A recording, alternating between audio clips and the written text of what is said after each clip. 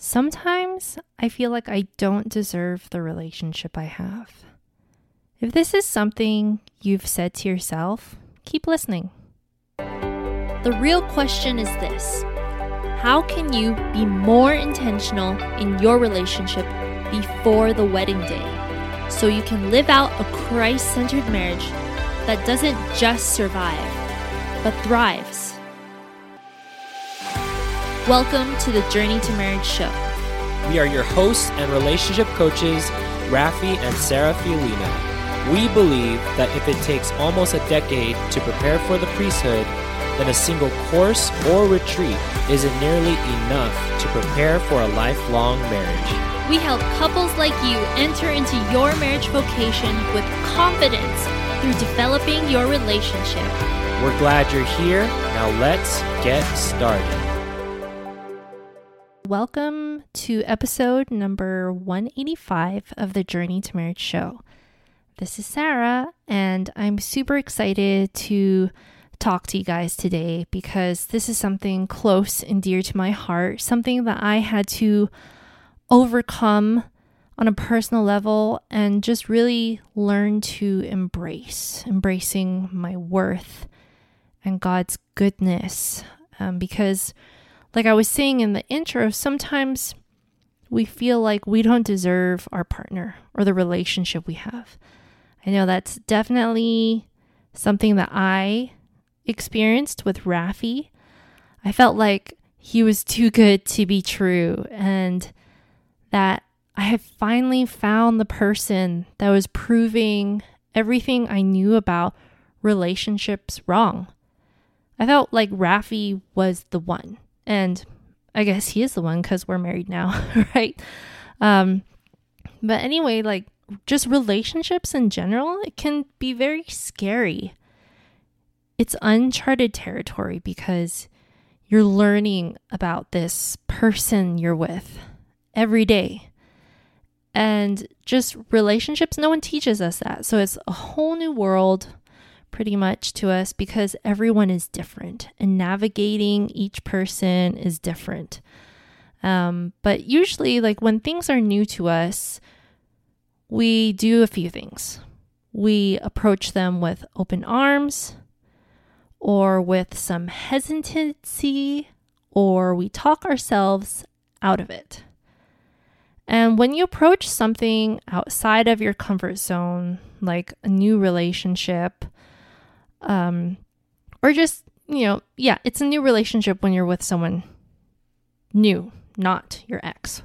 But anyway, when you approach something outside of your comfort zone with open arms, like you go running towards it, it's because you're 100% committed. You want it, and you're going to do what you can to get it. And then when you approach something with hesitancy, it's because you have some objections and fears that you're unsure of overcoming, but you're still like sort of committed. And then lastly, when you approach something only to talk yourself out of it, you really didn't want it in the first place. It may have just seemed like a good idea. But what I'm talking about here is the second one, approaching your relationship with some hesitancy. And you see, before Rafi and I started courting, I felt like he was too good of a guy for me to even have a relationship with because of the way I was living my life at the time was totally different from how he was living his life. Of course, I had a crush on him, like a super huge crush. Like I feel like I didn't have a kind of crush like that since like high school or elementary or something. I was just like head over heels. Is that the heels over? No, head over heels sounds right. But anyway, I had a crush on him, and I never thought he would like me back. And then he asked me out. What? Yeah, that like blew my mind. And I was so grateful. And I was scared to say yes, but I still said yes. But in the beginning months of our relationship, I was super shy and I was kind of just keeping to myself, observing him a lot and letting him lead in the relationship. But to keep our relationship moving forward, I was open and assertive in my communications with him because I wanted to see where our relationship would go. And how he was treating me and leading me was proving what I knew about relationships to be wrong. First of all, he was very much a gentleman, and he was proud to be Catholic and lived out his faith. So early on, I thought he was the one, just because he was so different from the guys I have dated in my past. And even though I thought he was the one, I didn't like straight up say, "You're the one." I was revealing that in subtle ways by saying yes to when he would suggest something or lead me. I would say yes to him. I would surrender in those ways. And I would say yes when we had our monthly relationship check-ins. That's when we would ask each other, "Do you still feel called to this courtship in discerning marriage?" And every time I said yes, I was embracing my worth. And I was overcoming that fear of not feeling good enough or like I didn't deserve him. And so I just want to say to you that every time you say yes to your partner, to another phone or video call, and a yes to a date, yes to listening to this podcast together and implementing it in your relationship, you are saying, yes, I am worthy of love. I'm worthy of your love. And I am here showing up for my relationship. And I know you recognize the fruits in your relationship. And those are good indicators of the good. God is blessing you. He's blessed you with this relationship. He led you to be in this relationship for a reason. And find peace and comfort in that by surrendering to his love and the love you receive from your partner. It's because it's the evil one that drops thoughts in our head like, I'm not good enough. I don't deserve them. They're too good to be true. I'm not worthy. And we think those things because he tends to dangle our imperfections in front of us. Whether we're telling ourselves, I struggle with whatever it is, anxiety, depression, or I still have some kind of addiction, whether it's drugs or alcohol or pornography. Maybe it's, I'm not as strong in my faith as my partner. I know that was something that I feared. Maybe it's, I didn't have the best upbringings. Like for me, I came from a broken family. My parents were divorced, and Rafi's parents are still married.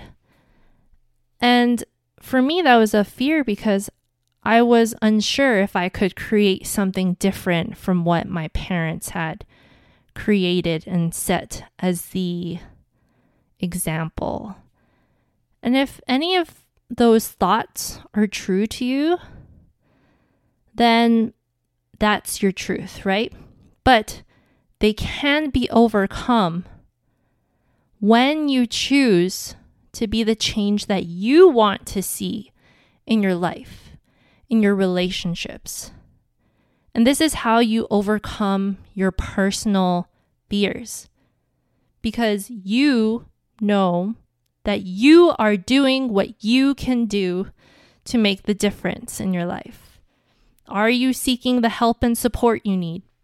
Whether it's from your partner, a coach, a counselor, a mentor, a spiritual director, or Jesus himself. Are you consistently trying to surrender to God's love and goodness that he offers you? Are you asking him daily to use you so that you may live the life that He is calling you to live. And by being consistent in the actions that you're taking to seek and do what is good, you're growing in the virtue of fortitude. And by growing in this virtue, as well as the other cardinal virtues, justice, prudence, and temperance, you'll be able to experience this life God has given you with more freedom, with more ease, more joy, and more self-mastery. So keep fighting the good fight, because God is your strength, and He sees you as worthy. He let His only Son die for you.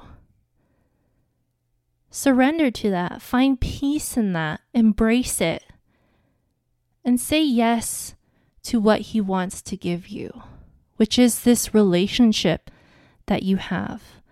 Whether you continue to discern marriage together or discern out of the relationship, it's happening for you. This relationship is happening for you so that you could learn and grow from it and become closer to Christ, ultimately. And so with that being said, I hope you received a lot of value from today's episode. We are praying for all of you holy couples on your journey to marriage. Take care and God bless. Bye. We hope you enjoyed this episode. If you haven't already, subscribe to our podcast so you can get notifications of future episodes. Secondly, would you mind doing us a huge favor? If you received value from today's episode, please share it with your friends.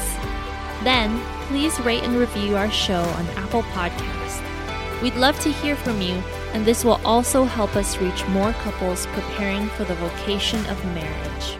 And lastly, if you want to go deeper with your life, spiritual, and relationship development, go to journeytomarriage.com/resources to see a list of tools we personally recommend for your journey to marriage. Until next time, future spouses.